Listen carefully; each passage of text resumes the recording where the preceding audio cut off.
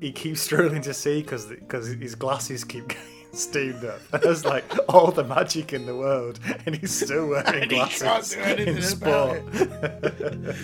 Christmas morning, he gets his presents from the Dursleys. He gets a toothpick. We have a used toothpick. I feel we should be right. Wait, excellent. Thank you very much. Yeah. Give it here. Let me just. Let me just leave a little bit of toast on the end there from this morning. They're here to arrest Hagrid, effectively. And just as you think things can't get any worse, Lucius Malfoy shows up. Can I come for a gloat, he says. Let's gloat. Hello, welcome to part 3 of Sharkliveroil's read-through of Harry Potter and the Chamber of Secrets. I'm Matt. I'm Dave, hello. Are you ready, Dave? I'm ready. As they say, 3 is key.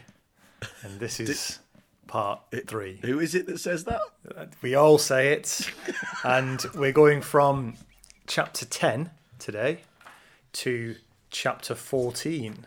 So sort of like the sort of third quarter of the book. We're doing this in 4 parts. And let me tell you, there's some pretty exciting things that happen. When we last spoke, we just got to the point where Harry, Ron and Hermione had come up with another harebrained plan. This one involving the Polyjuice potion, which is this very, very complicated potion they've got to make. And some of the ingredients, they can't even before they get to the point where they've got to get the ingredients, they've got to get the recipe. The recipe's in a book in the library, which they need a teacher to sign the book out for them. Only problem is, it's such a dangerous book. I'm not quite sure what it's doing in Hogwarts at all, but it's such a dangerous book that no teacher in their right mind would sign it out to a couple of year 8s. But they've got a teacher in mind, Dave. Happily, Hogwarts has a number of teachers who can't reasonably be described as being in their right mind. Which takes us on to chapter 10, the Rogue Bludger. So before we get to that bit, I want to note again the fact that Hogwarts basically has, as I was reading this sequence about getting hold of this here book, I realised that what Hogwarts basically has is like a section of the school library for like nuclear weapons or like build your own explosives. And first of all, nobody goes, that's not a very good idea, is it, kids? Explosives. But then secondly, there's a rule system where it's down to the individual teacher's conscience about who they give access to. Which you think, fine, you screen the teachers, but this is a school that employs not only the openly evil Severus Snape, but also the openly moronic Gilderoy Lockhart. What could possibly go wrong? It feels like a recipe for disaster, doesn't it? It feels like no seatbelts in the car, this, but we'll see where it goes. It feels like, we described this previously as a caper. I think now understanding what's going to be involved, we can upgrade that to a heist. And this is a school that couldn't be better suited for heists to come off. So, chapter 10, the Rogue Bludger. Just so happened to be in Professor Lockhart's lesson. He's got into the rhythm now where he gets Harry up to help him with reenactments, where he acts out his own finest moments in like saving wizarding kind. And Harry's kind of going along with it because he wants to keep him in a good mood, because they want to get this permission slip signed, as we've said. And it's laughably easy. He doesn't even look at what book they're signing out. He's just like, yeah, sure. Because he's not only addicted to his own reflection, like Narcissus, he's addicted to his own signature. He just does this wonderful kind of flowery, feathery kind of swooping thing. And you can almost see him as he does it kind of going, oh yeah, Gildy, baby, yeah, oh, such style, finesse, mwah. Anyway, what was I signing? With executive power over the weapons? No, just never mind. Go ahead. Gilderoy Lockhart. What a signature. Hereby give permission to use the nuclear codes. something, nuclear codes, something. By Lockhart. Gee. So they go to the library, massive massive grins on their faces, get this book out. The librarian's like, really? All right, well, there's the signatures The other there. thing as well, there's somebody who's employed in this dangerous container of, well, a chamber of secrets, you might well call it, Matt, this library, right? And they've literally got somebody there whose job it is not to help children to learn, by the way, but just to look really sour-faced to prevent people from getting access to them. And she goes, well, this seems fine. So they get the book, off to the bathroom. They go to Morning Myrtle's bathroom, because I think that's the one place that no one's going to sort of walk in them with this book. And they open it up, they find the page. I mean, it's full of all these like horrifying things that you can do with magic. And they get to this page with loads of drawings about like what happens when you take this potion. And there's all these like people screaming in agony. And they're like, right, okay, that all looks great. Now, what ingredients do we need? Right. Agony, screaming, noted. Let's go. Beyond the agony, there are two other issues they've got here. One is the length of the ingredients list. It's going to involve robbing Snape's private stores, which has caper written all over it. In fact, has heist written all over it. It has heist written all over it, doesn't it? We're upgrading this business from caper to heist. It includes boomslang skin, which, because Alan Rickman is such a memorable performance, all I ever hear is boomslang skin. Like the way he says it. Whenever I read it, it says it in my head. The only other problem is... This is one of the animals, by the way, where it feels like... it feels like one of those perfectly made up words for in a magical universe, but boomslangs actually exist. That's an actual snake. Oh, is it? Yeah, it's a thing. Yeah, exactly. So like, so many of these are like kind of like catch the tears of a rainbow, and you're like, well, that I'm not sure how I'd go about doing that. Yeah. But it's a snake. It's in Australia, and so like, so I just love the idea of the three parts of getting the ingredients for this being, something magical, something incredibly secret and magical, and somehow go on holiday to Australia, and you'll be right. Yeah. That's the sourcing plan. Yeah, so presumably it's imported boomslang skin. Imported, which, as we all know, is the most high quality, but also the most expensive. Yeah. Other problem is it takes a month to brew this thing, so they're going to have a bit of time in between, even once they've got the ingredients. I dare say, while this heist is bubbling away, some shenanigans might fall into the gap. Shenanigan number one is Quidditch. It's time to get back on the Quidditch pitch. We've not actually had a game yet. We've had a practice where we sort of re-explained all the rules, but this is sort of opening day, first game of the season. And it's the big one. It's Gryffindor against Slytherin. This is the one that even if you're not interested in Quidditch, I reckon, at school, you'll still go down to watch that one because it's probably going to kick off. I think we just got a wonderful view into how you approach sports at school. Which game shall I go and watch? Support the old school. What should we do? Which one? That one's the one where it's going to kick off. Right. Mayhem. Bring me the mayhem. All I'm saying is that is top of the card. I mean, if you sort of got the option to go to Gryffindor against Slytherin, or who's going to if Ravenclaw against Hufflepuffs, Ravenclaw against Hufflepuff, very much an undercard bout there. You'd have to say. Oh, is it really? Were they a little bit nerky with each other? Oh, fascinating. There's probably some sort of weird, like, guilty enjoyment in watching the horror show that will be Slytherin against Hufflepuff. They just get absolutely taken to the cleaners. But yeah, this is the one you don't want to miss every season. Gryffindor against Slytherin. Absolutely, this is the one they roll out on a Sunday afternoon. You've got Gary Neville ready to talk about it. You've got Roy Keane. You've got all the big hitters. Yeah, exactly. Yeah, and Oliver Wood in his sort of team talk basically says, "Get the snitch or die trying" to Harry. So he's like, he's got a mission. And I know we say this quite a lot, but Oliver Wood's monomaniacal focus on Quidditch games, it's funny, but it's also it's so dangerous, and there's a bit of me that wants to go, no, this is very unrealistic. But the thing is, if you played sport at any level of any school anywhere, you know that there was, if you were unlucky, your captain was the person who was like, kind of, listen, some people say that this game is a matter of life and death. I think we all know it's more important than that. So go out there. Do me proud. Do me proud, said the 12-year-old. You know what I mean? Like, it's... Yeah. So the issue we've got with this game, difficult enough as it is Slytherin all have new brooms because Malfoy's dad's bought them all. But the downside to that is they've got to have Malfoy's Seeker, who seems pretty useless. The other issue is there's an enchanted bludger, one of these balls that sort of flies around trying to knock anyone off the broom. Seems to only be interested in knocking Harry off his broom. So he's got to fly with like Fred and George next to him for like the first half of the game as they're just constantly like whacking this ball away from him.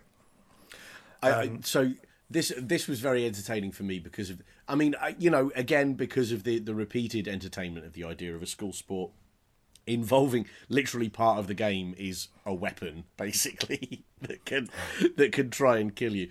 But then secondly, that there's there is a ref who doesn't notice that this very dangerous part of the game is behaving even more dangerously than normal. And even when they call a pause, goes, I wonder if it's to do with the really dangerous bludgy thing that's trying to kill him. I wonder if I should perhaps address this situation. No, because the game must go on. Yeah, maybe that does sometimes happen. Like, it's just bad luck that a bludger sort of seems to keep going for you. Just like foments a dark hatred in its heart against one particular player and just goes for him.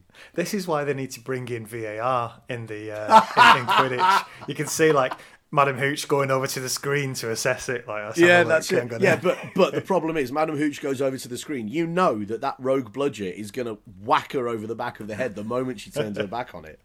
Because magic rogue bludger, what you gonna do? The other thing I always find quite strange with Quidditch and Harry is whenever there's like bad weather conditions, like it's throwing it down in this game. Yeah. So he keeps struggling to see because his glasses keep getting steamed up. And there's like all the magic in the world, and he's still wearing glasses in sport. It's brilliant. It does bring an extra intensity to it, doesn't it? And it's just it's one of those wonderful things. You think about it for a moment, and you're like, hang on. This is like the opposite of It's Magic Dave, isn't it? It's just like, there's not enough magic, Matt. There's not enough magic. Well, this is it. I mean, even in our like real life magic deprived world, even we've managed to get to the stage where we're not sending kids out playing football in the glasses. In their glasses? Never mind flying at speed through the rain. I actually, a couple of weekends ago, I went paintballing. And it was quite a sort of muggy day. And it was completely terrifying to be out there playing a sort of, where, you're playing a game where the point is you get hit very hard by things moving very quickly. With a misted up mask, because of course you can't, as we all know, you mustn't take your mask off once you've started the game, once people are holding their guns, right? So that means that for one of these games, it was hilarious. It was just a woodland full of people running around, barely able to see their own feet. Yeah, falling over each other and stuff like that. And I think this game is not played nearly enough for comedy. I'd like this scene to be played for comedy rather than drama. I wonder if like a little bit of Lockhart's rubbed off on him. And you don't have to wear your glasses. You can wear like magical contacts. But Harry's like, no, the glasses are. This is the image. I'm wearing the glasses. Brand. Oh yeah, this is the brand. I'm wearing the glasses. Listen, I'm not going viral on Insta with contact lenses on, am I? Maybe I should surgically remove this scar as well. They've already said it. Pomfrey's already said it in the hospital. I can get rid of your scar for you if you want. We've got the technology. It's magic, but I'm not interested in it. It's all the brand. You get rid of that. You get rid of that scar, and I've got 2 tons of Harry Potter Lightning Child merch that I'm not going to shift. Yeah. So he's wearing the glasses, basically, regardless of what's going on. The sum total of him wearing the glasses, the bad weather conditions, the rogue bludger, means they're 16-0 down when Wood calls a timeout. Furious. He scores 60-0. Even having grown up with football, it's pretty funny to me when rugby scores can be 40 or 50 something. You know what I mean? Yeah. 60-0 at half time. Is it good? Is it bad? Who can say? Yeah. Well, it's one of those ones. It's a bit weird, isn't it? Because it's effectively 6-0. It's 6 goals, 60 points. I'm not quite sure why the extra zero's there, but he basically knows, Harry, if Slytherin get beyond 150-0 up, which they're halfway there already almost, it doesn't matter what he does with this snitch. So sort of it does add that like extra level of time pressure. Like he's got to sort of do something quick because they're getting hammered here. And the decision they come to is, look, I'll face this bludger on my own, and let's send Fred and George in to sort of keep the score down, basically. But again, I come to the scoring structure of this game, which I know is not funny, and I can only apologise for going into this again. But the whole point of the game is it doesn't matter how many goals you score if you catch the golden snitch, right? Like that's it, and the game goes on until you catch the golden snitch. So the goals are pointless. There's no because if enough goals go in, you get 150 points for catching the golden snitch. So if enough goals go in against you, then basically you either catch it and lose, or you've got to wait for your team to catch up. But if you get in an absolute shoe-in, there's not much point. It's a game that's designed to expect 15-0 victories, basically. Like that's where they've decided to make the pinch point come in. 15-0. Yeah. All right. Okay, all right, so I appreciate that. I still think that's silly, but I think that does make slightly more sense. I do quite like the idea of the fact that they've just left Harry to face this bludger alone means Fred and George are both going after that one other one and just constantly whacking at Slytherin players. So it's like a proper counter punch. They're just trying to take out as many of the opposition as they can. Say what you like about the brothers Weasley, but you're pretty sure they're gonna have a great time doing that, aren't you? They're having an absolute whale of a time. Yeah. Never mind tactics, just go them. No, but what I was going to say was they're 6-0 down after a really bad first half, right? Which means even if they have a similarly terrible second half, they're still going to win if they get the golden snitch. And the person whose job it is to get the golden snitch, they're like, oh, we'll leave him. He's the point. He's the expendable bit, and we'll make sure we run up the score in a kind of normal way elsewhere. Like, what is that? Well, I think Harry's saying, look, I can't see. I mean, I can barely see anything because of my glasses, which, by the way, I'm not taking off because of the brand. But it's also not helping the fact that these two massive like 50s are flying right next to me all the time. So it's sort of it's kind of a gamble. Oh, I see. Yeah, he wants to be nimble. Yeah, and everyone else is like, pretty much everyone's like, you can't do that, Harry. It's it's really dangerous. And Wood's like, Wood's like. Victory, maybe? Yeah. So the game continues. Harry's doing all these like mad maneuvers just to keep away from the thing. And then this is great. Malfoy's sort of just like, he should be looking for the snitch, but he can't resist just sort of floating about, just laughing at Harry. So he makes some sort of quip. And Harry looks over and sees like the snitch is next to his head. By his head. It's incredible. And I really do love that image because so much of this book is about Draco Malfoy being appalling and getting away with it. But he is actually a really, really terrible counterpart to Harry in this grudge match to end all grudge matches because he can't help himself. He would rather throw another snide comment at the guy than beat him in a game. He's very much the sort of the footballer Diego Costa, whose like whole thing is putting opponent. He's a striker and he scores goals by making defenders so angry that they defend poorly. And it's as if it is as if Costa read Malfoy and went, I can improve on that. Yeah. So Harry sees this snitch. He sees a snitch. He's like, he's just hoping Malfoy's going to keep badgering him so he doesn't notice himself. He gets hit with the bludger. It breaks his arm. This is serious stuff. It's like it's not like. I mean. I think the ref's fine with it. Yeah, I think we said last time there must be some campaign from mums and dads to get like sponge bludgers or something because this is like. And really bad. You know that there's a counter campaign as well going. Listen. Murderously dangerous bludgers were fine in my day. The odd broken hip was a small price to pay for the joy of competition. And I, for one, will be supporting the campaign for spiky diamond bludgers. 2 words. Character building. That's what proper bludgers are. 2 more words. Passing on the terrible experiences of my youth to another generation. Anyway, he gets hit with the bludger, breaks his arm, but he still manages to sort of like hurtle towards Malfoy, who thinks is like, I think Malfoy thinks he's finally wound Harry up enough that he's going to try and just like kill him. But he obviously hurtles past him, catches the snitch, crash lands, and they've won the game.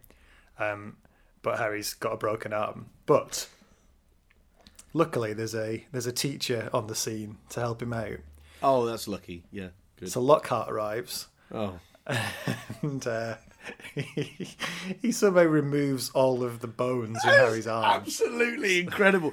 Totally worthlessly as well. Like, everybody's going, we've literally got a magical hospital 50 yards that way. They will fix it in a twinkling. And he's like, no, here we go. No, look. The most important thing is that Gildy looks good, so Shazam! I am sorry. That must be your fault somehow. Yeah. So Harry's got an very uncomfortable night in hand because he's got to drink this thing called Skelly Grow and grow his bones back, which is disappointing. But on the other hand, they've won and they have this sort of big victory party in the hospital ward, which is quite nice. It's just one of those moments as a child when you read it, you're like, oh yeah, that sounds amazing. I'd love to be sort of part of that. Yeah, very much. And you can see at that party, can't you? Wood being there, very much sort of holding court and just having to work really hard not to go, worth it. Yeah. Tactical genius. 100% right call. Yeah. So late at night, as Harry's kept up with his sort of slowly, agonisingly growing back bones, he gets a visit from Dobby, who's got a confession to make. He's basically been behind a lot of the stuff that has been like ruining Harry's life for the last few months. Like he sealed the barrier to stop them getting to Hogwarts originally. It was he was the culprit in chanting the bludger. As well earlier on. The thing that Harry gets most annoyed about is this barrier being shut. Yeah. And he says to Dobby, "You nearly got me and Ron expelled." And I think that's a little bit rich from Harry. I'm not sure that that he's entirely responsible. Was it Dobby, Harry, or was it you little twalker?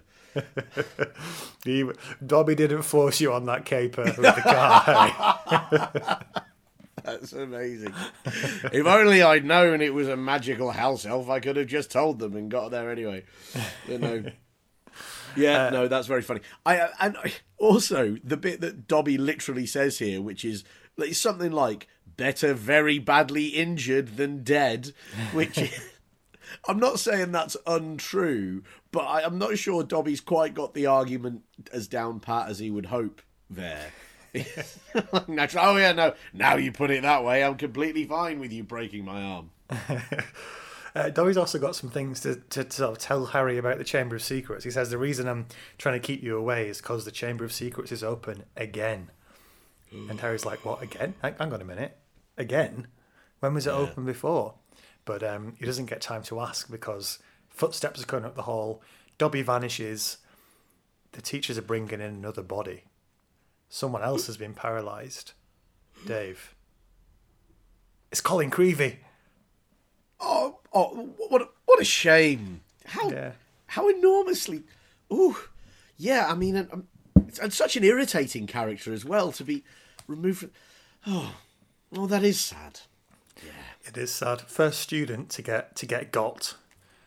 I like how Creevy and later this Hufflepuff who gets it aren't considered important enough to like close the school or put it on lockdown. They seem to be a bit also ran. And then when it gets to later on when more students are attacked, everyone starts freaking out. But at the moment it's like, oh no, Creevy's been got. Listen, it's one thing to have Creevy and the unnamed kid from the unimpressive house, but let's be clear. Gryffindors will not stand for this. So yeah, Creevy's been paralysed. And McGonagall's saying to Dumbledore, God, you know, who's opened the chamber? And Dumbledore's like, the real question is how? Which is, you know, I mean, both, I think, are quite important questions. But I suppose the how I would say, creates Albus, the two are closely related. Chapter 11. It's funny, isn't it, with Dumbledore? You can kind of say stuff like that, and everyone just sort of nods and doesn't question it. And you kind of feel like if someone else had said it, they'd have been like, "What?" Have we entertained the possibility that Dumbledore maybe is past his prime at the point of these books? Like he's presented as being this like incredibly wise sage wizard of knowledge and power and so on. And is there a possibility that he was that sort of 20 years ago, and now he's just sort of like slightly falling asleep a lot of the time and kind of going, "Oh, yes, obviously." I think there's a suspicion. Sorry, what's happening? Yeah, I think there's a suspicion, particularly amongst people who perhaps don't like Dumbledore very much, that might be the case. And without wanting to reveal any spoilers, I think in later books they are pretty clearly sort of disabused of that view. Put it that way. All right, I look forward to it. More to come. Chapter 11, the Dueling Club. So Harry goes back to the bathroom after his release from hospital, and Hermione's busy brewing this potion up. I quite like this image. She's got it like over the toilet in a cubicle, and she's got a little waterproof fire in the sort of bowl which is keeping it going. So she's brewing it literally on the toilet, and they're sort of working out. They're working out their own theories as they're brewing, and they're thinking maybe the fact it was opened before, maybe Malfoy's dad opened it. Ooh. Possible. So they're still very sort of firmly on the Malfoy's chief suspects. Absolutely. I mean, that Malfoy is there to be suspect number one in any and all evil shenanigan that takes place in Hogwarts, right? Like that's the purpose of the character. Yeah.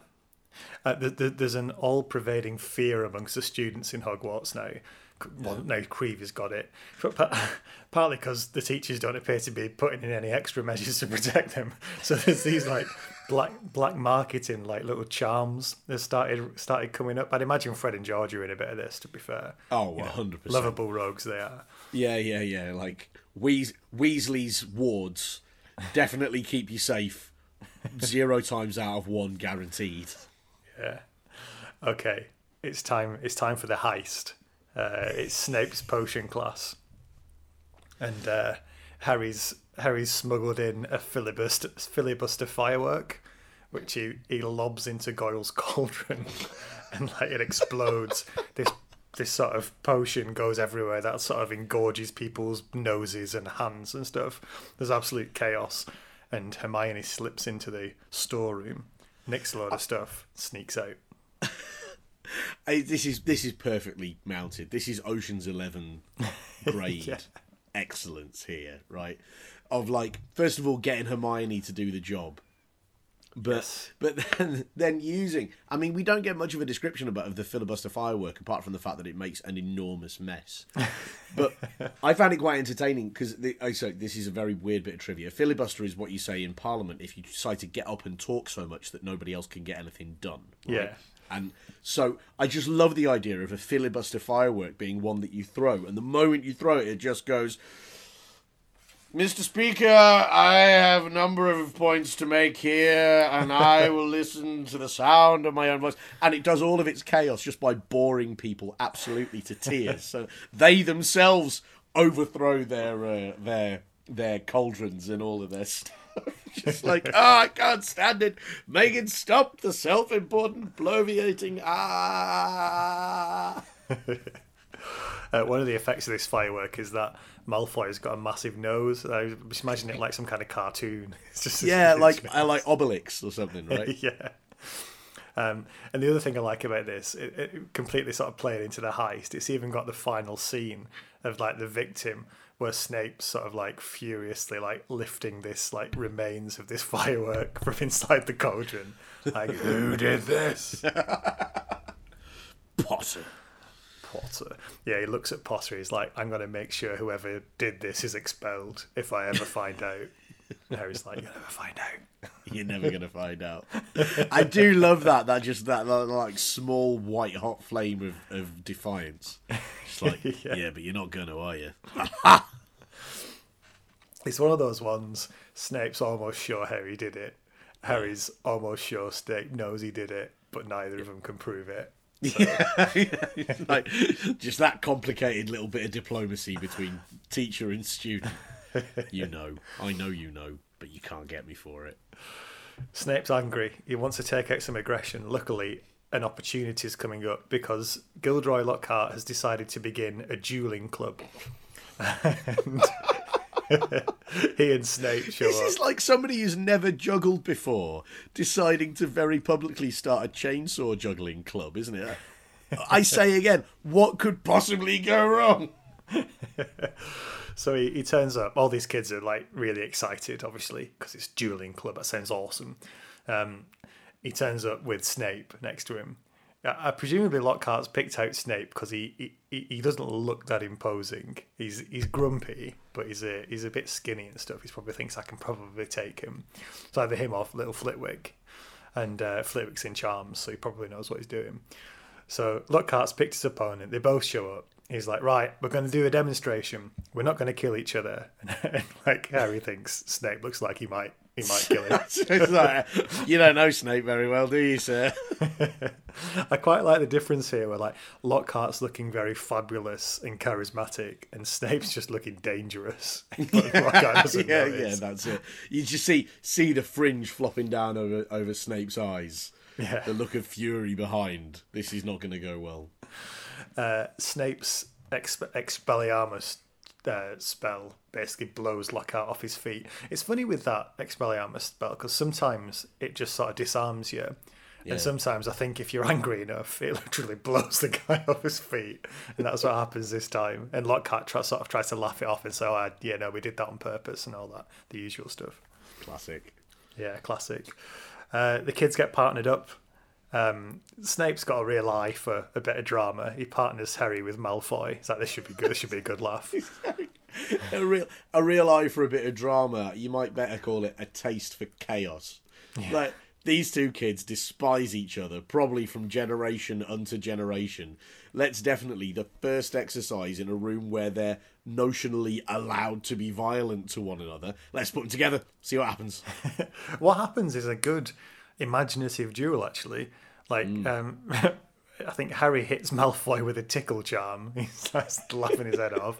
Malfoy hits Harry with this like charm where his legs start dancing without him knowing. It's quite like for what's effectively a schoolyard fight. It's quite imaginative and quite fun, actually.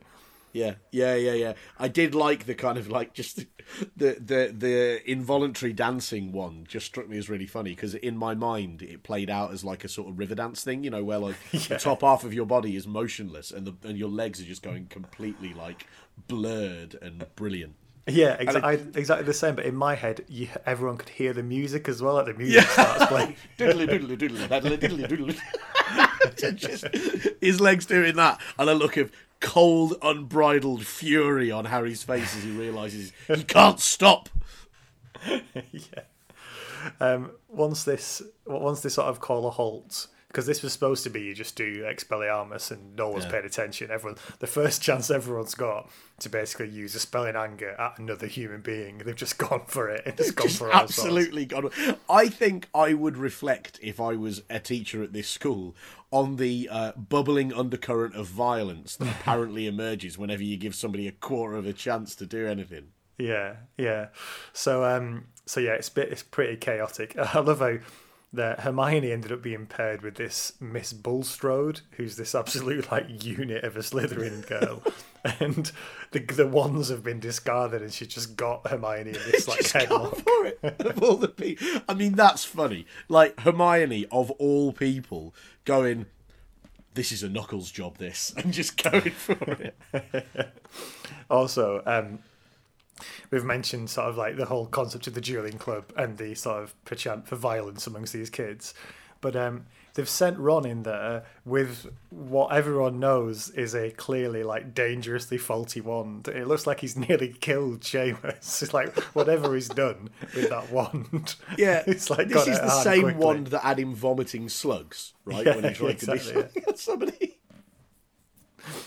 Yeah, I love the continued sort of like just dog eat dog approach from the like teaching staff to Ron with his wand. And like, well, it's his own wand, it's his own problem. If it's not working, he's got to deal with it. Yeah, it's very... Actually, in a way, that strikes me as a very British/American thing, isn't it? Like, your ability to do well at school is down to how much money you will spend on your equipment. And we're all fine with that. No interest whatsoever in having a level playing field at all. Malfoy wants to come in with what's essentially a magical bazooka, and all you can afford is a slightly bent drinking straw with a lightning on the side. We'll just see what happens. Yeah. So they decide, okay, right, everyone's not going to duel at once. We'll just watch Harry and Malfoy, because it's by far the most interesting fight anyway. So the teachers put them two up on stage. And on stage again, not helping them. This is a learning opportunity. Very important. It's a sober learning opportunity. So get on stage. We'll turn the lights on, and everybody will chant "Fight! Fight! Fight! Fight! Fight! Fight!" Snape sort of whispers in Malfoy's ears, like, it'll be a laugh. Do this spell, make this snake sort of burst out of your wand. So he does that. This snake appears. Lol. And Lockhart strides forward. Don't worry about it. I've got it. Cast this spell, which basically like blasts the snake up into the air and just gets it really angry.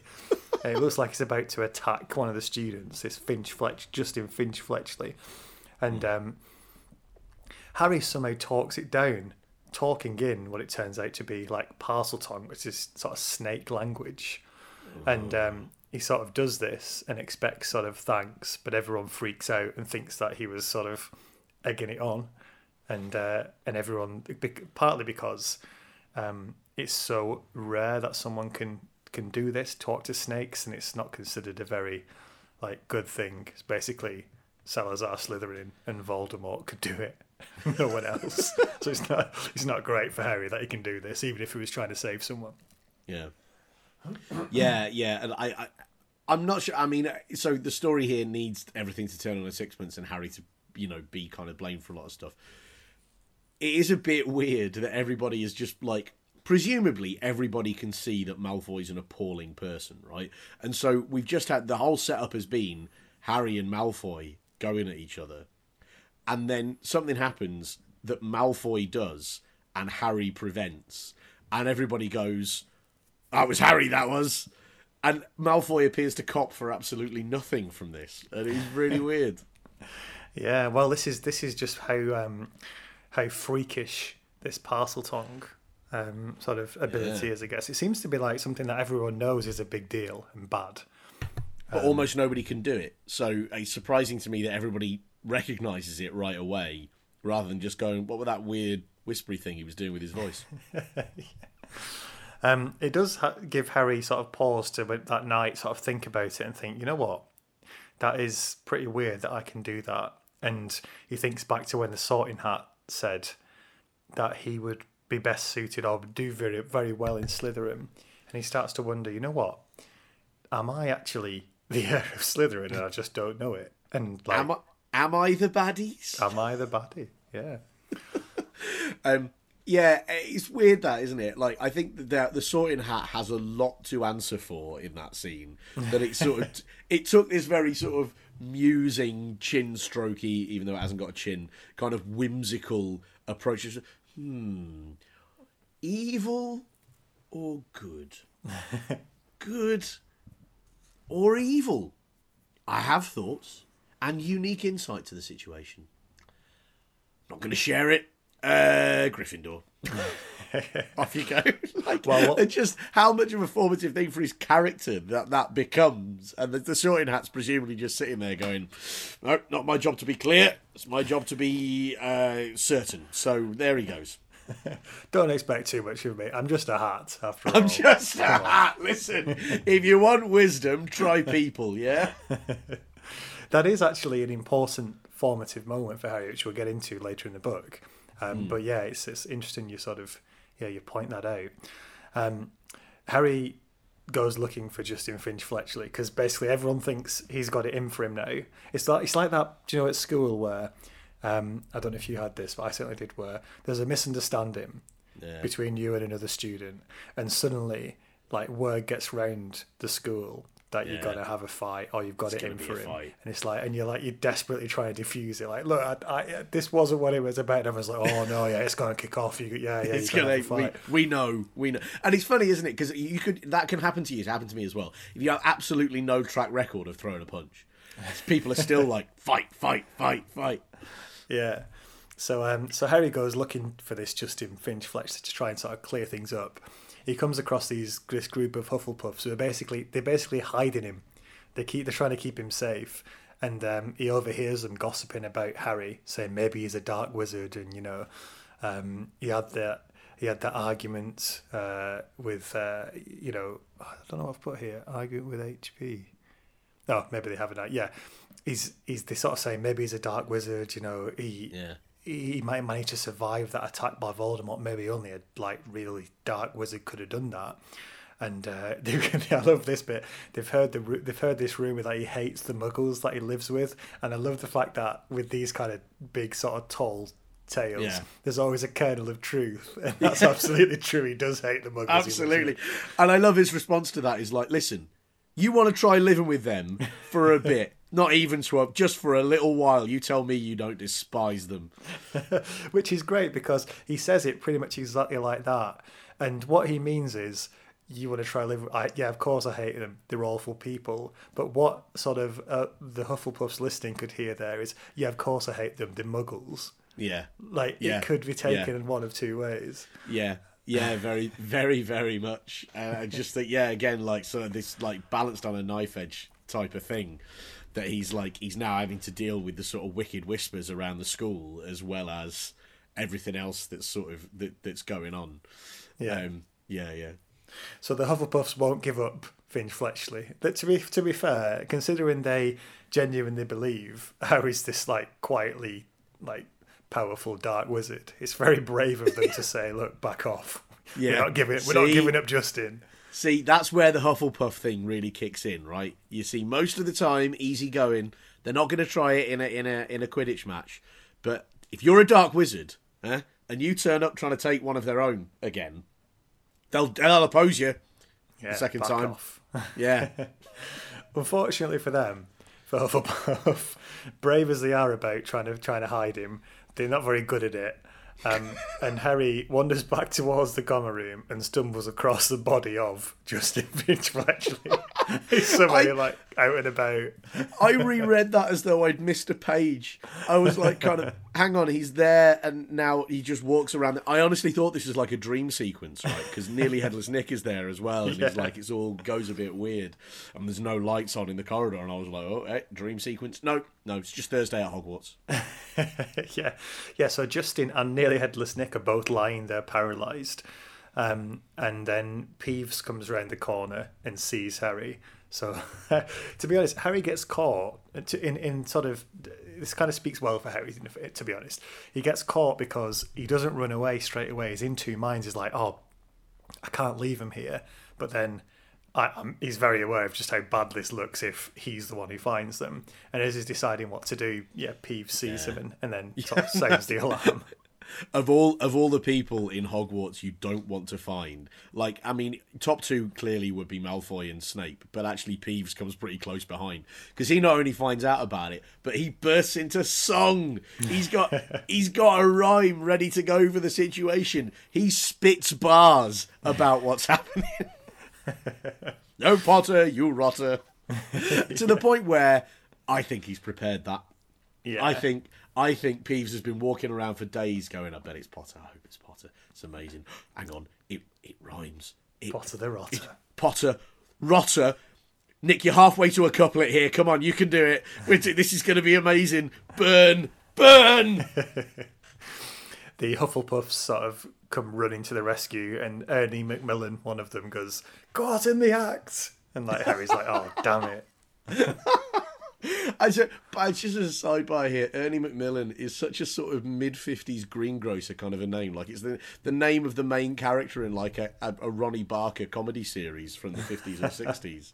And I just love the idea of, sort of whatever he is, 13-year-old boy being called Ernie Macmillan. And just in my head, I can just imagine him having a slightly sort of peevish voice of Caught in the act, Potter. That's really funny you say that, because I have a very clear image of him, because it reminds me so much of Harold Macmillan, who was like an old British Prime Minister. I imagine Ernie Macmillan with this like mane of white hair and a white moustache, but he's only 11. Just like Ernie Macmillan. You tell you what, he's getting out the filibuster, isn't he? Exactly. So anyway, Potter gets sent to the headmaster's office again. He's like, oh no, this could be it again. This could be curtains. Sooner or later, this is going to start reflecting badly on me. Yeah. Which takes us to chapter 12, the Polyjuice Potion.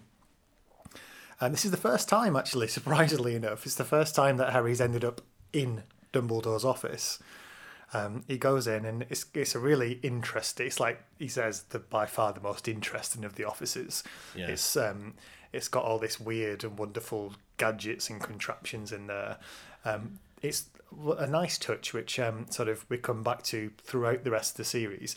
There are all these paintings of past headmasters, all on the walls. So like a little piece of all the old headmasters like exist within the office, and sometimes they sort of talk to each other and talk to the current headmaster, which is quite nice. And there's also this phoenix called Fawkes who's there, and just as Fawkes the Phoenix, and just as Harry arrives, he dies. And he's like, oh, this is the last thing I need. I'm already in trouble. Absolutely amazing. Just like, look, I have a reputation, which, and I want to be clear about this, is completely unearned. And I've nothing against the bird. Nothing at all. Imagine if Dumbledore had a slightly more wicked sense of humour, he could enter here and go, Harry, what's happened to the bird? What have you done?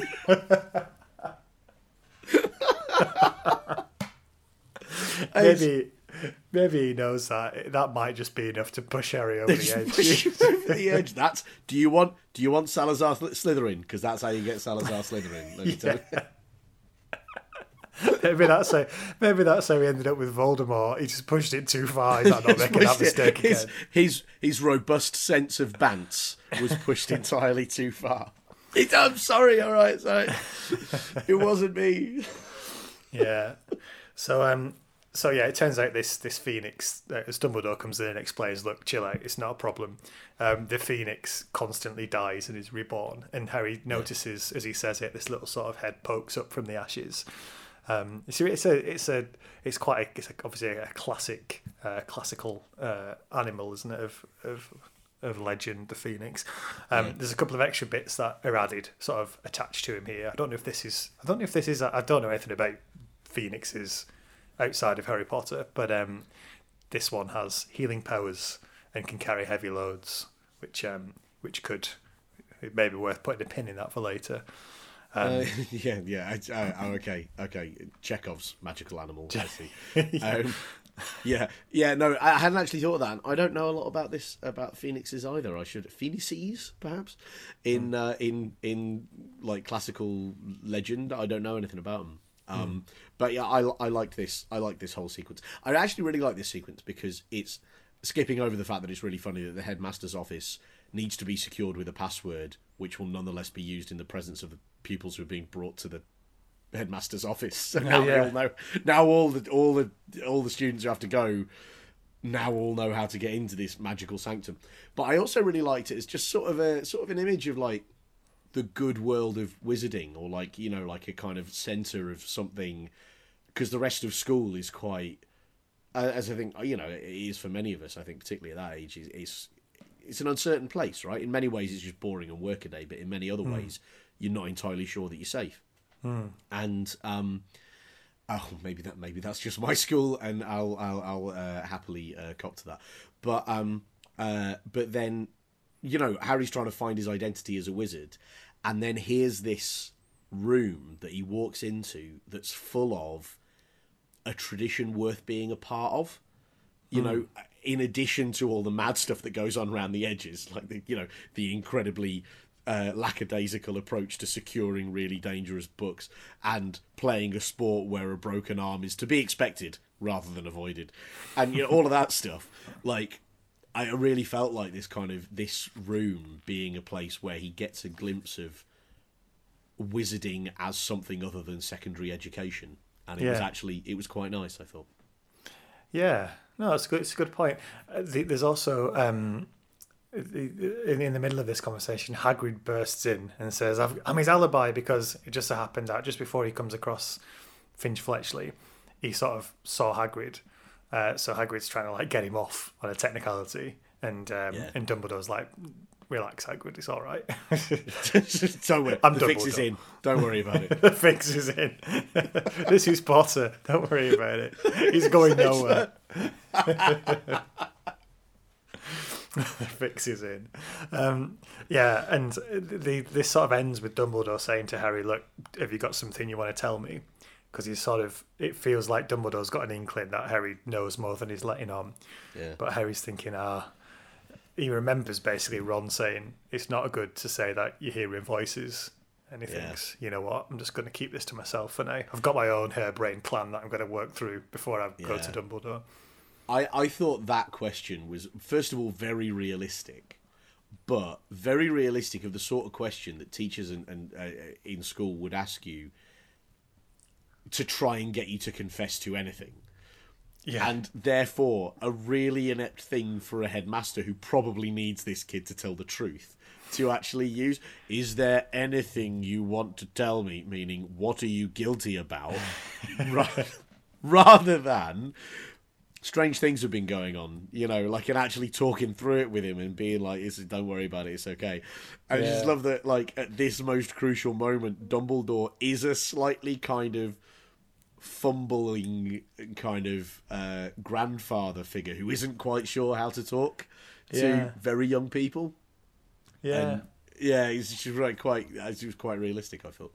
Yeah, or I suppose, talks to them in quite a traditional, old-fashioned way of teacher-student. That's a classic teacher-student conversation, isn't it? Rather than a sort of a thoroughly more modern one where you try and speak slightly differently and just draw a confession out more slyly. Yeah. Anyway, we then go on to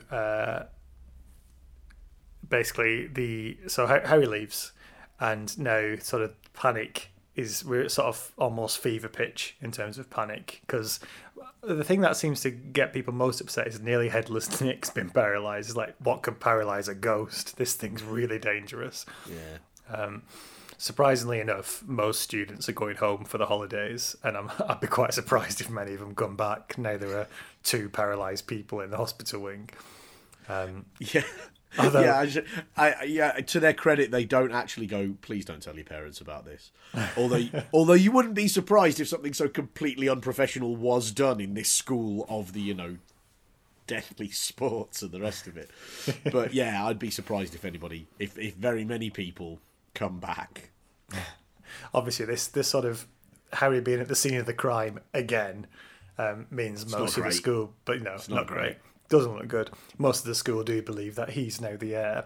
But Fred, I love this. You kind of got to love Fred and George for this. They both find it hilarious and really sort of play up to it. They're like walking down the corridor ahead of Harry going, "Make way for the heir of Slytherin." It's so good. And it's so clearly either they are really, really appalling people, or they're in their own kind of incredibly robust puppy dragonish way, just really trying to make it funny and trying to make it easier for him. And it's such a it's both and I say, top bands. That is what the Weasley twins are there for, absolute top bands. But it is also an incredibly kind thing to do. Yeah. And I'm not sure Harry necessarily feels it that way, but it's a lot less. He's basically got 2 people going with him everywhere, pointing out and laughing at the elephant in the room when everybody else thinks he's a psychopath. And that's I'd be really happy if I had 2 mates doing that, to be honest. Yeah. Christmas morning, he gets his presents. He gets a load of really nice ones. And from the Dursleys, he gets a toothpick, which is great. I love the fact that they don't get him nothing. They just always get him a derisory present. This is a toothpick for Christmas. Oh dear. It's so good. It's like, well, obvious. So we're going down the list here. Obviously, we've got 9,000 presents for Dudley, and something essentially quite, milquetoast and emotionless for each other because we're English, damn it. And obviously, we bought for all of the drill salesmen in the southeast, and Potter. Toothpick, lovely. Hopefully it falls out of the envelope on the way and he gets nothing. Well, no, I think it'd be a toothpick. And Petunia's like, to be honest, Vernon, I think he'd prefer nothing. Yes, Petunia, that's the point. Precisely. We have a used toothpick. I feel we should be... Right, wait, excellent. Thank you very much. Yes, yeah. Give it here. Let me just... There we go. Let me just leave a little bit of toast on the end there from this morning. Tape it to a card. Potter, horrible magic school, somewhere in the world. Send. Love it. Yeah, it never failed to disappoint. The Dursley. It's brilliant. He should be brandishing that toothpick around whenever the Hufflepuffs are saying, "You hate your Muggle families." Like, look what they've done. Look at this. You see? Do you see? It's not because they're Muggles. They're mocking. They're awful people. They're sitting at home laughing. Look at Vernon and Petunia. No, the other lads, they're laughing at us. There's food on the end of it. Do you see? Happy Christmas. Happy Christmas. Oh dear. So Christmas dinner is usually great. Again, another little moment. They've got some good moments in this chapter, Fred and George. They've managed to charm Percy's prefect badge to make it say Pinhead, which is I just love how just immature it is. It really made me chuckle. Though. It's so petty, isn't it? It's so good, and the fact that like it's perfectly judged for its audience as well. That everybody's looking at it going Pinhead. Now there's another Christmas present awaiting the terrible three in the toilets because the Apologies potion is ready. So they've got to get the final ingredients, which are a bit of crab, a bit of Goyle, and something for Hermione. It turns out she's got a couple of hairs off that Bulstrode's robe, which she managed to get when she was in a headlock before. There's always a reason with Hermione, isn't there? You think that was mindless violence, but no, it was very mindful violence, as a matter of fact. Yeah, and they've got this sort of Route 1 sleeping drafting cupcakes plan to get Crab and Goyle out of the way, and of course it works perfectly. You can almost hear them say, "Let's not overthink this." Yeah, chocolate cakes, sleeping draft, done. So they sort of they knock them out with this sleeping draft, hide them, nick a couple of bits of them like hairs and fingernails or whatever, drink the potion. And it all seems to go to plan for Harry and Ron, but Hermione won't come out of the cubicle, so they've got to go as a sort of a double act instead. And the clock's ticking, they've only got an hour before the potion wears off. So they don't ask any questions, they just head out, the two of them. So they want... That's how focused they are on it. Because I think you and I both know that if we were mid-caper, right, partway through a heist involving magic, and a friend had taken a potion for the first time and had ended up quite surprised by the outcome. I think both you and I probably would have taken the 5 minutes to find out exactly what the outcome was, if only to go on our way with a belly full of laughter into the more serious business of the heist. Yeah, I like this because I kind of think 11 and 12-year-old me and you may well have just gone, yeah, right, just carry on. Actually, that is true. That's absolutely, yeah, right, fine. Very focused on what I need to find out here. No time for your shenanigan there. So they're wandering around disguised as Crab and Goyle. They feel like they've got sort of an obvious excuse for getting the password because they can just say they forgot it because they're idiots anyway. But But I quite like the little wrinkle here. It doesn't work. They wander up to this girl in Slytherin's like, look, do you know the password? We've forgot it. And she just like looks at them and just walks off, like giving them a sideways look. I'm in Ravenclaw, you idiots. Yeah. This is brilliant. Just absolutely incredible. Like, you can take all the magic potions that you want. Magic isn't a shortcut to being smart about these things, and they are very much not smart about these things. But it turns out, of course, choosing to look like Crabbe and Goyle is the perfect thing to be if you're not very smart about things. There you go. So Malfoy finds them, rounds them up, brings them to the common room. I quite like the fact, like the bit where they go into the Slytherin common room and it's kind of like behind enemy lines. And they're looking around like, whoa, this is what it's like, is it? Yeah, exactly. I like how sinister the Slytherin common room is as well. And you can just imagine if there was another like edge case, like Harry Potter, but the other way, where the Sorting Hat went Slytherin, and somebody wasn't really terribly inclined to the sort of low-hanging chandeliers, dark pools of shadow, cold green kind of paint in a dungeon. Dungeon, by the way, there's a dungeon under this school. Questions. And I love the idea of somebody who wasn't really supposed to be there going in there and being like, this is high school, is it? Oh, brilliant. Hello. Hi. Anyway, are you Malfoy? We're delighted. Yeah. Great to meet you. Yeah. How can I find a small corner of this place to hide in until I can go and get sent to somewhere less fundamentally damaging, like Eton? Yeah, I like the fact that you get sorted into Slytherin because like there's something off about you basically, and then you think that the logical thing for the school to do if they were to round up all the people who've got something particularly badly behaved would be to put them in some sort of remedial area to try and fix it. But it's like, no, we'll just sort of consider that a strength and play up to it. So we'll lean into it. You'll lean into it, yeah. Give them the most evil-looking environment. We'll see, shall we, whether environment can actually reinforce these traits, or if the good will out, because you don't know. You never know. So, go on, paint it a very, very, very dark black shade of green. Make sure the lights are turned down low. Put skeletons on top of the wingback chairs, and let's see what happens. So they sit down for a chat, Malfoy and who he thinks are Crabbe and Goyle. He's having a good gloat, as he likes to do, Malfoy, because there's a newspaper article. This is pretty bad. Yeah. Inquiry at the Ministry of Magic. Arthur Weasley's been fined 50 galleons for, I think, is it enchanting a Muggle car? And again, it's reminding Harry and Ron of sort of real world consequences for that caper. Yeah. And also, well, if it isn't the consequences of my action. But also at the same time, they have to pretend it's really funny because obviously, they're supposed to be Crabbe and Goyle. So it's a bit of an awkward moment, this. They're really bad at pretending to be Crabbe and Goyle. Like, really, really terrible at maintaining this pretense. But luckily, I mean, let's say partially because Crabbe and Goyle aren't supposed to be particularly sparkling conversationalists, and they are supposed to just gape dumbly at whatever he says anyway, that they get away with it.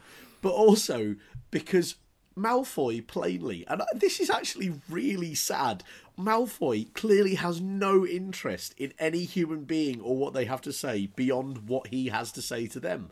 So he's completely fine hanging out with a couple of people who have essentially got dust for brains, and he's like, I noticed nothing bad. You really are stupid, aren't you? Anyway, let's settle down to our usual evening's activity, sitting around in big skeleton-covered wingback chairs, listening to me talk about all the people I despise. And that's his life. Can you imagine? Yeah. And but they get a crucial bit of info here, because Malfoy basically says, "Look, it's not me." As you know already. as we're all well aware, but which I will now repeat to you for reasons unknown. I'm not the heir of Slytherin. And he sort of recaps about, Dad told me that last time it opened, a mudblood died, he says. And personally, I hope it's Granger this time. He also lets slip if you're looking to mark the moment where I lost the small bubbling up of sympathy I had for Draco Malfoy's lived experience, it was then. It was when I hope somebody in my class dies. Oh, all right, good on you, Draco. On you get. I like this little detail. Malfoy Manor got raided last week, but he says, luckily we hid all the remaining dark stuff we've got like underneath the dining room, like in this little compartment. That's incredible. Again, as I'm sure I've told you before, my father has a stash of deeply illegal material, and it's underneath the floor. The password is such and such. As he's telling him this info, the potion starts to wear off. Like Ron's nose starts to grow back into its normal shape. So they cheese it. They just make a run for it in the common room. I wonder what Malfoy must have thought of that. Like suddenly his two henchmen just sort of make an absolute. One of them starts to look a bit strange in the firelight, and then they're just like, right, we're out. In a bit. Evening Ron Malfoy. I bet he didn't even think about it. I bet he was just like, oh, idiots, they're probably going off somewhere to have their brains drained again. Yeah, there they go again. We find out at the end of this chapter, once they get back to the girls' toilets, like, what's her face? Moaning Myrtle's floating about laughing, going, oh, it's terrible. How bad is it? Yeah, how bad is it? Hermione comes out, it's just like half girl, half cat. She's like Catwoman. She's just got like whiskers and stuff. And she's like, oh no, must have accidentally got a cat hair instead of a Millicent Bulstrode hair. I love that. I love the idea of her having a pet cat somewhere in the school as well, and particularly because this would be a Slytherin cat, right? That she's got somewhere in the Slytherin common room. It's clearly like a Dr. Evil cat. Oh, that was hairless, wasn't it? So actually, the white cat from Blofeld in those early Bond films. Just because that's the only type of animal you can imagine thriving in the Slytherin common room, can't you? Kind of like they all take it in turns to pass around the cat and stroke it whilst thinking sinister thoughts about their enemies and how they'd like to kill them. And that's how. We got into chapter 13, the very secret. Is this our last one for the? This is chapter 13. Oh no, there's one more after this. Chapter 13, the very secret diary. So, the sort of rumours going around that Hermione's been attacked as well, because obviously she's ended up in hospital. But it'd be a bit weird if like this monster has paralysed two people and a cat, and then just turned someone into a half cat, just for a bit of variety. Just to change it up a little bit, see if it goes differently. Yeah. Ron has this sort of like he's quietly disappointed in Hermione when he realises that she's got a sort of get well soon card from Lockhart sort of under her pillow. He's like, oh, you've let yourself down there, Hermione. Also disappointing is they don't have any leads anymore. So they know it's not Malfoy, and they sort of got nowhere else to go now. They kind of like they put all the chips on it's Malfoy, and now they find out it's not. And if it's not Malfoy, I don't know. Gosh, who else is there? Yeah. Anyway, another lead presents itself because as they're heading back to the common room, they realise there's a load more water. Do you know, like there was at the start when Norris got it? There's another puddle outside the girls' toilets. So Ron and Harry go in there again. It's beginning to get a bit suspect if you just sort of like, if you don't know what they're up to, they just keep wandering into this girls' toilets. But in they go again. And Moaning Myrtle, apparently, turns out Myrtle's had a book thrown at her. And I love how she describes what happened. She's like, I was just sitting on the U-bend thinking about death, and then someone threw a book at me. And now, who amongst us can say we didn't have moments like that in our teenage years, eh? So anyway, yeah, she had this book thrown at her, and Harry sort of picks it up, and it's just it's a diary, but there's nothing in it, and it's obviously been bought at this, I think, Vauxhall Road newsagents in London. It's like, oh, this is weird to find in Hogwarts. This is weird. It seems to have been bought on a road that has no kind of slightly weak, punny second meaning. What's going on here? And Ron's like, well, be careful. You know, I've heard about dangerous books. He lists a few. These are great. It's like someone had his eyes burned out. Someone read a book which meant he could only speak in limericks for the rest of his life. And someone read a book that they literally couldn't stop reading, and they've still got it in front of the face now. They've just got to wander around doing stuff with the book in the face. Oh dear. So, but Harry's like, look, I think this is one of mine in terms of a Muggle book. There's, you know, it's just a bog standard diary that's just lying around in the school. I'm going to take it. Which somebody went to great trouble to flush in a toilet nobody goes in for no reason at all. Exactly. Harry also pieces together, this is from the date at the back, it's 50 years old, this diary, and it's got a name on the front, Tom Riddle, and Ron's like, I recognise the name because he did all that trophy polishing with Filch earlier on. He's like, yeah, that kid won an award like 50 years ago, and they sort of look at each other. It's like, oh, maybe he caught the air. I do love with the Harry Potter books, J.K. Rowling often, very rarely writes a detail that doesn't matter. Like even things like which detention Ron got sort of is used for something later. It's almost sort of like Agatha Christie-like in that everything seems to matter. And like even little details like that come back a bit later on and weave back into the narrative. Oh, that's interesting. I hadn't noticed that because I tend to think of the world building as being a bit off the peg. A little bit, like not to seem too rude about it, but just a little bit like playing the cliches well, or the archetypes, I suppose you call them instead. Do you know what I mean? Like, you know, like, here's a public school, right. Here's a bunch of magical potions. Here's an irritating person taking pictures of somebody, and you know, here's a terrifically self-important loon, and you know, here's an evil teacher that you can't really trust. And it's pretty clear that you know she set out to do that. So. So fair enough, but actually I think maybe I need to look at that again because I wouldn't have made the Agatha Christie comparison, but Well, neither would I normally because I didn't particularly enjoy that book, but I read it. But we're sure you will if you go back and listen to Shark Liver Oil Does The Murder of Roger Ackroyd. Yeah, there's also an enjoyment to be had about listening to us not enjoy a book, if I'm honest. But, yeah. Oh, well, I mean, and as always, you know, do go and listen to Shark Liver Oil Reads The Da Vinci Code. Don't read The Da Vinci Code. Just listen to us talk about it. So, we get a bit of a lull now. There aren't any more attacks for a while. And so everyone sort of starts to relax a little bit. Gilderoy Lockhart's wandering around taking the credit, saying, oh yeah, he must have known that I was going to catch him eventually, so they've obviously run away. And he's come up with a morale-boosting idea, which is basically a Valentine's Day themed day. He sort of decks out the Great Hall in all this sort of pink, declares that he's been given 46 Valentine's cards already and says thanks. And then brings in this little like group of dwarves that he's dressed as angels, and says, "These are my card-carrying cupids." And basically, you can employ one of them at any point in the day to send a message to someone that you like. It's all very Gilderoy Lockhart, this, isn't it? It's very really on brand.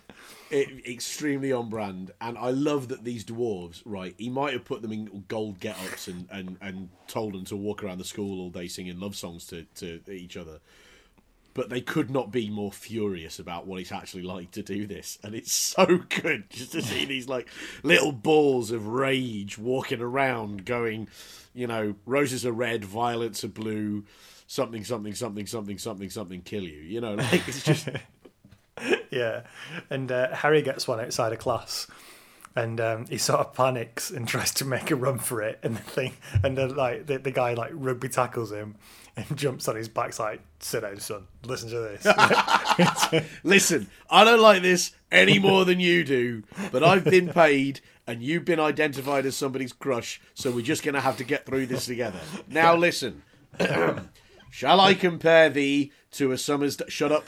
day. I'm the one who's got to wear the wings, so suck it up, all right? Listen, out of you and me, I definitely have the harder go of it here. So be quiet and listen to these sweet nothings. Obviously, everyone standing around Harry finds it hilarious. He's mortified. You would, wouldn't you? Oh, you'd talk about it for weeks. In his panic to get away, his bag sort of split and his ink spilled and his books have gone everywhere. And Malfoy picks up the diary and Harry manages to sort of Expelliarmus it out of his hand and realises... Kid's got skills. Kid's got skills. Kid's got some skills. And he walks off and realises that all these other books are kind of ruined because of all the ink spill. But the diary hasn't got any ink on it, even though he spilled a load over it. So he tries a little experiment. He writes his name and it disappears. And then the book answers. It's not just a bog standard book from the newsagents. It's a magical one. So I'm shocked. yeah, the book is it's Tom Riddle inside the book, and he's like, this book holds terrible memories. Like a cover up around the Chamber of Secrets. Surely not a cover up at Hogwarts. Sure. But yes. Once again, I am speechless with surprise. And the diary sort of takes Harry inside this memory, and you see Tom Riddle, who when he was a teenager, like way back when, 50 years ago, with this the headmaster at the time called Professor Dippet, and there's this conversation where Dippet's like, look, all these kids are getting attacked, I'm going to have to send you home. And Tom Riddle's like reacts in horror, and he's like, look, if I can find out who did it, if we can make it stop, can I stay? Because he desperately doesn't want to go home.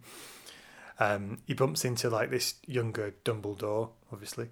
Yeah. And then in the end, the climax of this is Tom sneaks up on Hagrid, like a young Hagrid, and says, you know, your monster isn't a good pet. You've got to. It's time to hand him in. And Hagrid tries to protect whatever it is he's got. This spider bursts out of this little box and escapes. And it turns out Hagrid's been hiding this monster in the school. A monster's been not killing people, but been attacking people. In fact, he has killed someone now, hasn't it? Yeah. It's Hagrid. He's the heir of Slytherin. Well, I mean... So, when I was looking at this, I actually thought this was a really interesting, like the way Harry kind of gets sucked into the diary is the way that we get sucked into a plot of any kind is kind of because we desperately want to know something that we believe to have been covered up and kept secret for all of this time.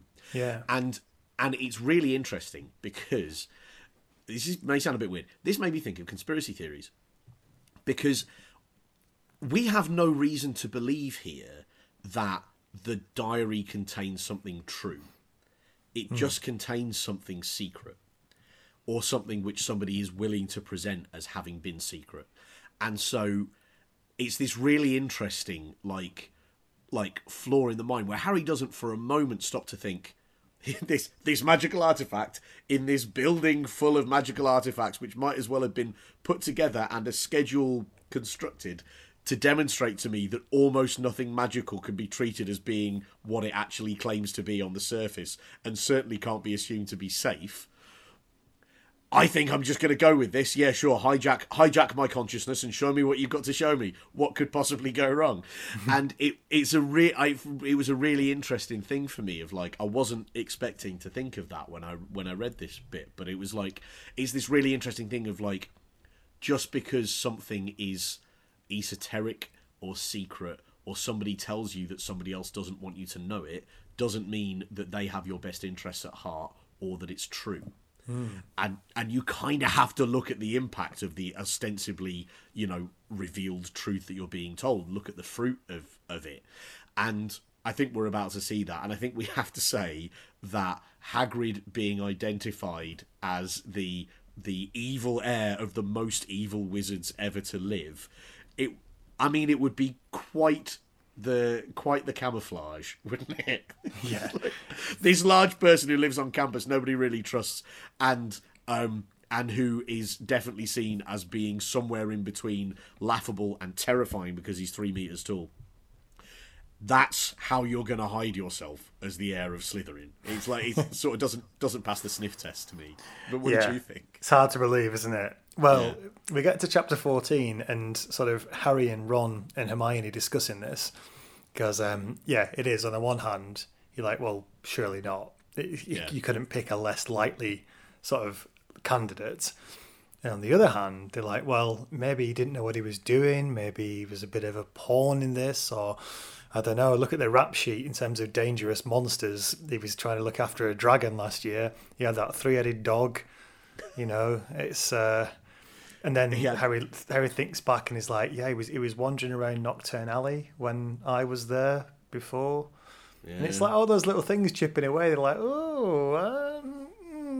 this is. And the Whomping Willow, of course. What about the Whomping Willow? Oh, it's out there in the grounds, isn't it? He's sort of responsible for this stuff that goes on the campus. Yeah. And the Whomping Willow is definitely one such very dangerous artifact. Yeah, I quite like this where they're asking questions that they really would rather not ask and like pulling at something that they're worried about getting the answer to as they sort of explore this. And they sort of decide to sit on it for a while, partly because of that, because they feel so uncomfortable. It's funny, isn't it? It's one thing when your theory is Malfoy, who you hate, is the heir of Slytherin. You can go after it with some real enthusiasm. If the theories become, well, what if it's someone we really like? Then it becomes a lot harder to pursue, doesn't it? Yeah. So that's the position they're in now.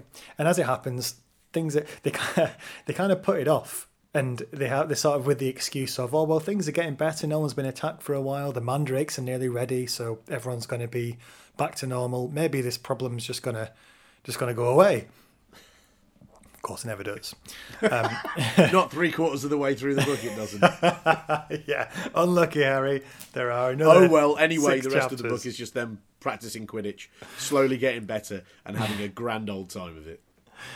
There's a bit here where, because they're about to go into third year, this is the first point where they have to start choosing what subjects they want to do.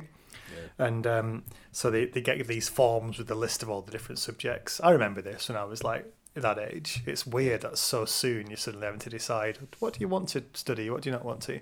And Percy sort of puts his arm around Harry. He's like, well, depends where you want to go. If you want to do this, then this. And if you want to do that, then that. And I felt quite a definitive for this. Like Harry's sitting there thinking, I'm 13. I've no idea what I want to do. So he ends up just picking the same subjects as Ron. It's like, I'll just pick the ones my mate's doing. I mean, hard to describe that as a bad choice, right? Yeah. I was thinking about this as well because it is quite striking, and I think this is very odd. But do you remember there was a song that was out when we were about this age by Baz Luhrmann, the film director, called the Sunscreen Song. Oh yeah, I remember. And that. it was spoken word, right? And it is really weird, but it went to number one, and it was number one for ages. And there was one bit of it where it said basically, try things. Don't worry about what you're going to do with your life. Most of the most interesting people I know still don't know. And the piece is being delivered by somebody who's like clearly quite old. And I found that quite a helpful bit of permission, not necessarily to think of myself as being locked in at this age. However, I will tell you something really funny, and I'm not sure if I've ever told you this before. So, so you and I met studying history at university, and history's a big part of my life. I was so happy to do that I don't know what I said podcast there, we'll cut that out. I was so happy to do that course and learn the things that I've learned, and it's given me ways of thinking about things that I've carried with me for the rest of my life. I chose history for GCSE because the day before we did our choices, we got the results back from a history test where, when I thought I would get about, I don't know, it was like 70 out of 100 or something, I got 96 or something, and I was like, all right, see, I might be quite good at this. I'm good and it at was this. like no historical reasoning at all. It was just facts. And I just happened to remember the right facts. Yeah. And then I ended up studying it and, and carrying it all the way through and that sort of thing. So in many ways, the choices you make then, you're not locking yourself into something, but you are giving yourself options of what you might become more and more interested in. Yeah. That was the moment they could have been a doctor. Sliding doors. Could have been a doctor. Realised that if I just remembered things and didn't have to work very hard, then I'd be fine. Oh dear. So yeah, well, this is the fateful moment for Harry, and I mean, he's picking the stuff that Ron's picking. Ron's not exactly a high flyer, so I don't know how that's going to end for him, but let's see. So Gryffindor have got Hufflepuff next, and they're all, it's great. The Gryffindor team are sort of moaning to themselves about how much training they're doing. We're here again, Dave. We're at this sort of, come on lads, it's Hufflepuff stage. It's Hufflepuff. And Wood's like, no, it's serious, we've got to keep training. We must take it very seriously. Oh dear. So he's got to go to training. He gets back, his room's been trashed. Someone's nicked the diary. What? And it has to be a Gryffindor because it's only someone who's got access to the common room. I mean, someone who knew the Gryffindor password, if we've got to be honest. So, which is said frequently in that part of the school by every single person that needs to access it ever. I'm not quite sure this password system is the secure approach they seem to think it is. 100%. I bet. And as we've seen with the passwords, they don't even have to put an uppercase letter, a lowercase letter, a special character, and a number. Yeah. And they don't change it every 3 months. What sort of security regime is this?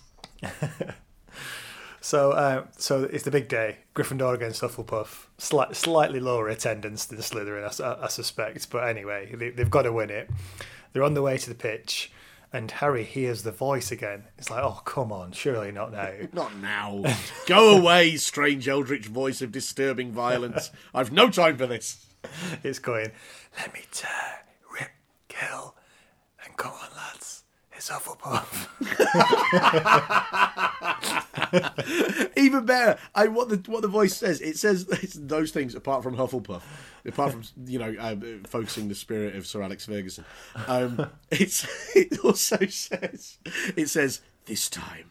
And it's just this wonderful sense of this voice that's supposed to be really threatening, and like the voice of, I don't know, Harry's own murderous subconscious, the horror embedded in these ancient and violence-soaked walls.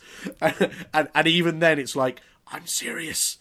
This time, you should be very frightened on this occasion, unlike before when it didn't really work. Never mind!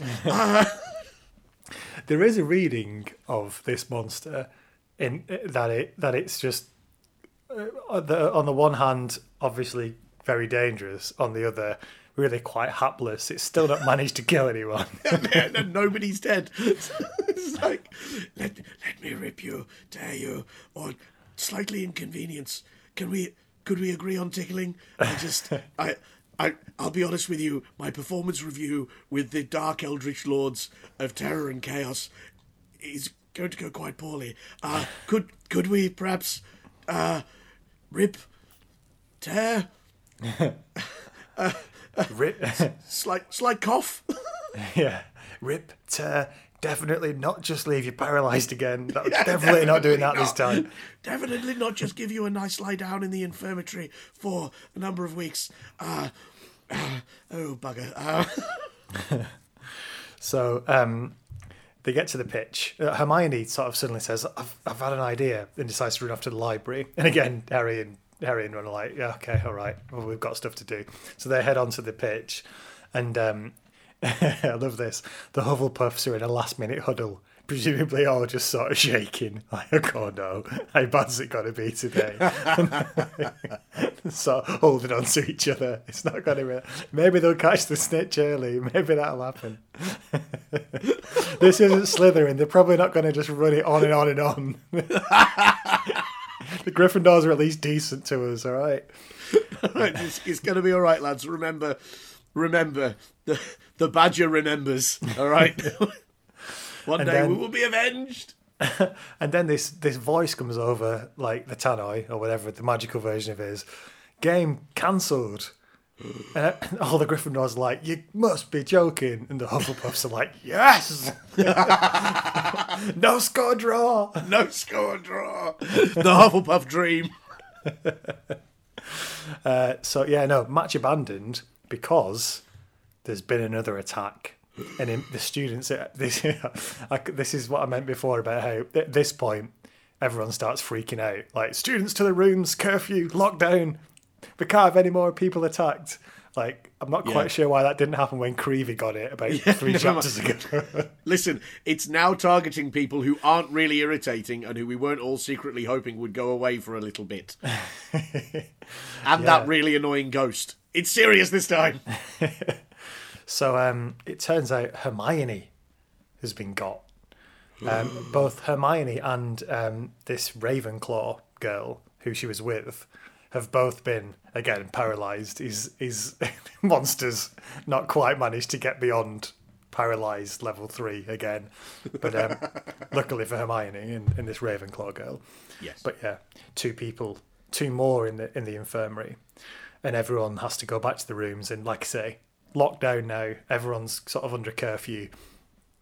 And in the Gryffindor common room, Lee Jordan's saying, sort of counting them off, is like, look who's been attacked.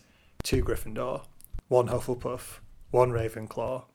I mean, a ghost and a cat. Let's not talk about them too much. What's the odd one out? No one from Slytherin. Like, why don't they just send the Slytherin lot home? Which, to be honest, we kind of said at the start of book 1, why don't you just send the Slytherin home first day? Get on so we've got a house full of people who are evil, and we're sending them home. Yeah. And we think that's most straightforward for everybody. We should make a note, actually, every time that someone suggests, why don't we just send all the Slytherin lot home? This is just the easiest answer to this problem. But, Percy, particularly, is in shock. Apparently because Penelope Clearwater, who was this Ravenclaw girl, was a prefect. I love that idea where he's thinking, it literally can get anyone, even a prefect. The badge didn't protect her. She had 1 day to retirement. 1 day. Yeah. I love the idea that the monster's like, whoa. You don't attack the law. Yes. Listen, I'm an eldritch horror from the nameless beyond, but let's not go crazy here. Yeah. So they decide, okay, they can't put this off any longer. They need to go and see Hagrid to clear up what's happened there. That's their only lead. Much as they hate it, they've got to have to go and sort of question him. But, Dave, there's a curfew. There's teachers walking the corridors. No one's allowed out. No one's getting in. No one's getting out of the common room. They can't get to Hagrid's hut. And Harry just goes, go get the cloak. Yes! They've got the invisibility cloak. They've got the invisibility cloak. The shenanigans persist. Yes. It's the greatest sort of caper accessory. Like, don't go on a caper without it. Don't go on a caper without it. Put that in the advert. The help you cater. My favourite ever invisibility cloak caper, well, at least so far, is the one where they used it to get the dragon out in the first book, and then they walked back down the stairs all like with massive grins on their faces, and then realised they'd forgot to wear it. Oh, yeah, that was great. You can almost hear them kind of just like strutting out, Turn Down for What playing in the background. They can see us. Yeah, just walking past Snape and flicking him the V's, and he just like looks at them. Eyes bulging. What are you doing? Oh dear. Anyway, yeah, they do wear the cloak this time. They get all the way to Hagrid's. He opens the door and he's obviously like really tense. This doesn't look good for his reputation either, to be honest. He's got a crossbow out. I suppose he's just freaking out about the monster, potentially. Yeah, I mean, sure. But he has built his reputation as the one thing that Hagrid does well is deal with monsters. Oh, that's not true. He doesn't deal with them well, does he? But the one thing he does fearlessly is deal with monsters. And now he's packing. That is... yeah, it's serious. It doesn't look good. So they go in. Immediately they've got to hide again because Dumbledore arrives with this guy, the name on the chapter, start of the chapter, called Cornelius Fudge, who's the Minister for Magic, basically sort of like the wizard Prime Minister. And they basically... And they've decided to have a meeting in a hut on the outskirts of the campus rather than in any of the magically secure rooms in the middle of the school. Well, they've come Prime Minister, welcome, lovely to see you. Now, I have a suggestion for where we might meet. I know a place. It's kind of dingy. It probably doesn't smell very good. Caretaker lives there, so it's only one room. And beware of the willow as well, because it does womp. But that seems to me the best place for us to meet, shall we? Oh, yes, of course. Yes, let's go. Yeah. Well, they're here because they're here to arrest Hagrid, effectively. Because Dumbledore says, basically Fudge says, look, there's been 4 attacks on students, things have gone far enough. We can't risk having Hagrid around anymore after, like, the sort of the history he's got. So he's going to have to go and sort of sit it out in the wizard's prison Azkaban until we clear all this up. And just as you think things can't get any worse, Lucius Malfoy shows up, that Malfoy's dad. Can I come for a gloat, he says. It's gloat. In he comes. You're right, it's weird that this is all happening in Hagrid's hut. I think Malfoy's gone up to his office and gone, where's Dumbledore? Oh, he's down at Hagrid's again. Oh, gee, okay, off he comes down. He does. So listen, can you get me my willow-proof umbrella, please? Because I'm going to have to walk down that path. Yeah. So it turns out Malfoy's got 12 signatures. Him and the other 11 school governors have signed an order of suspension. They've lost confidence in Dumbledore. Now he's got, to be fair to the governors, 4 kids have been paralysed. It's hard to describe this as a completely unjustified act of malevolence, isn't it, on Malfoy's part? Yeah. 4 kids have been paralysed over a period of what I think is about 6 months without anyone being informed. So it's not ideal. I mean, yes, so the argument is solid. The idea of it having to be like the Prime Minister of Wizarding who has to come down here in order to say this as well, it's a bit weird. So Dumbledore is told he's got to go. Hagrid sort of puts up a stout defence and says if you get rid of Dumbledore there'll be killings next. And he's told to leave too. Might you reconsider your wording there, Hagrid? I think that might be unhelpfully ambiguous the way you put that. Dumbledore sort of gives Dumbledore's obviously got an inkling that Harry and Ron are about, or someone's about, because he gives this sort of speech like, help will always be available to those who ask, and Harry and Ron like hear it and sort of realise he's saying something to them. I quite like, from Malfoy's perspective, he thinks Dumbledore's just like giving a grand speech to this hut on his own. Yeah, whatever. Yeah. Admiral sentiments, he says, right, come on. You're not on a podium now, Albus. Come on, we're going. We're literally in a shed, so just simmer down. Yeah. There's a little bit here which Lucius says, which always sort of caught me a bit, where he says we'll try and avoid any killings. He's like mimicking Hagrid's accent, and I always just thought that was a real little sort of low blow from Malfoy to do that. He is kind of summed his character up quite well. Yeah. Any more killings? And to be clear, I think it's the commoner who's done these bad things. And then Hagrid, as he's leaving, has a thing to say as well, and he says, "Well, all I would say to anyone is follow the spiders. That's all I'll say." And again, like Malfoy's like, "All right, get in the car." Sure. Oh, all right. Which? Do you know what? Never mind. Fine. Well said indeed.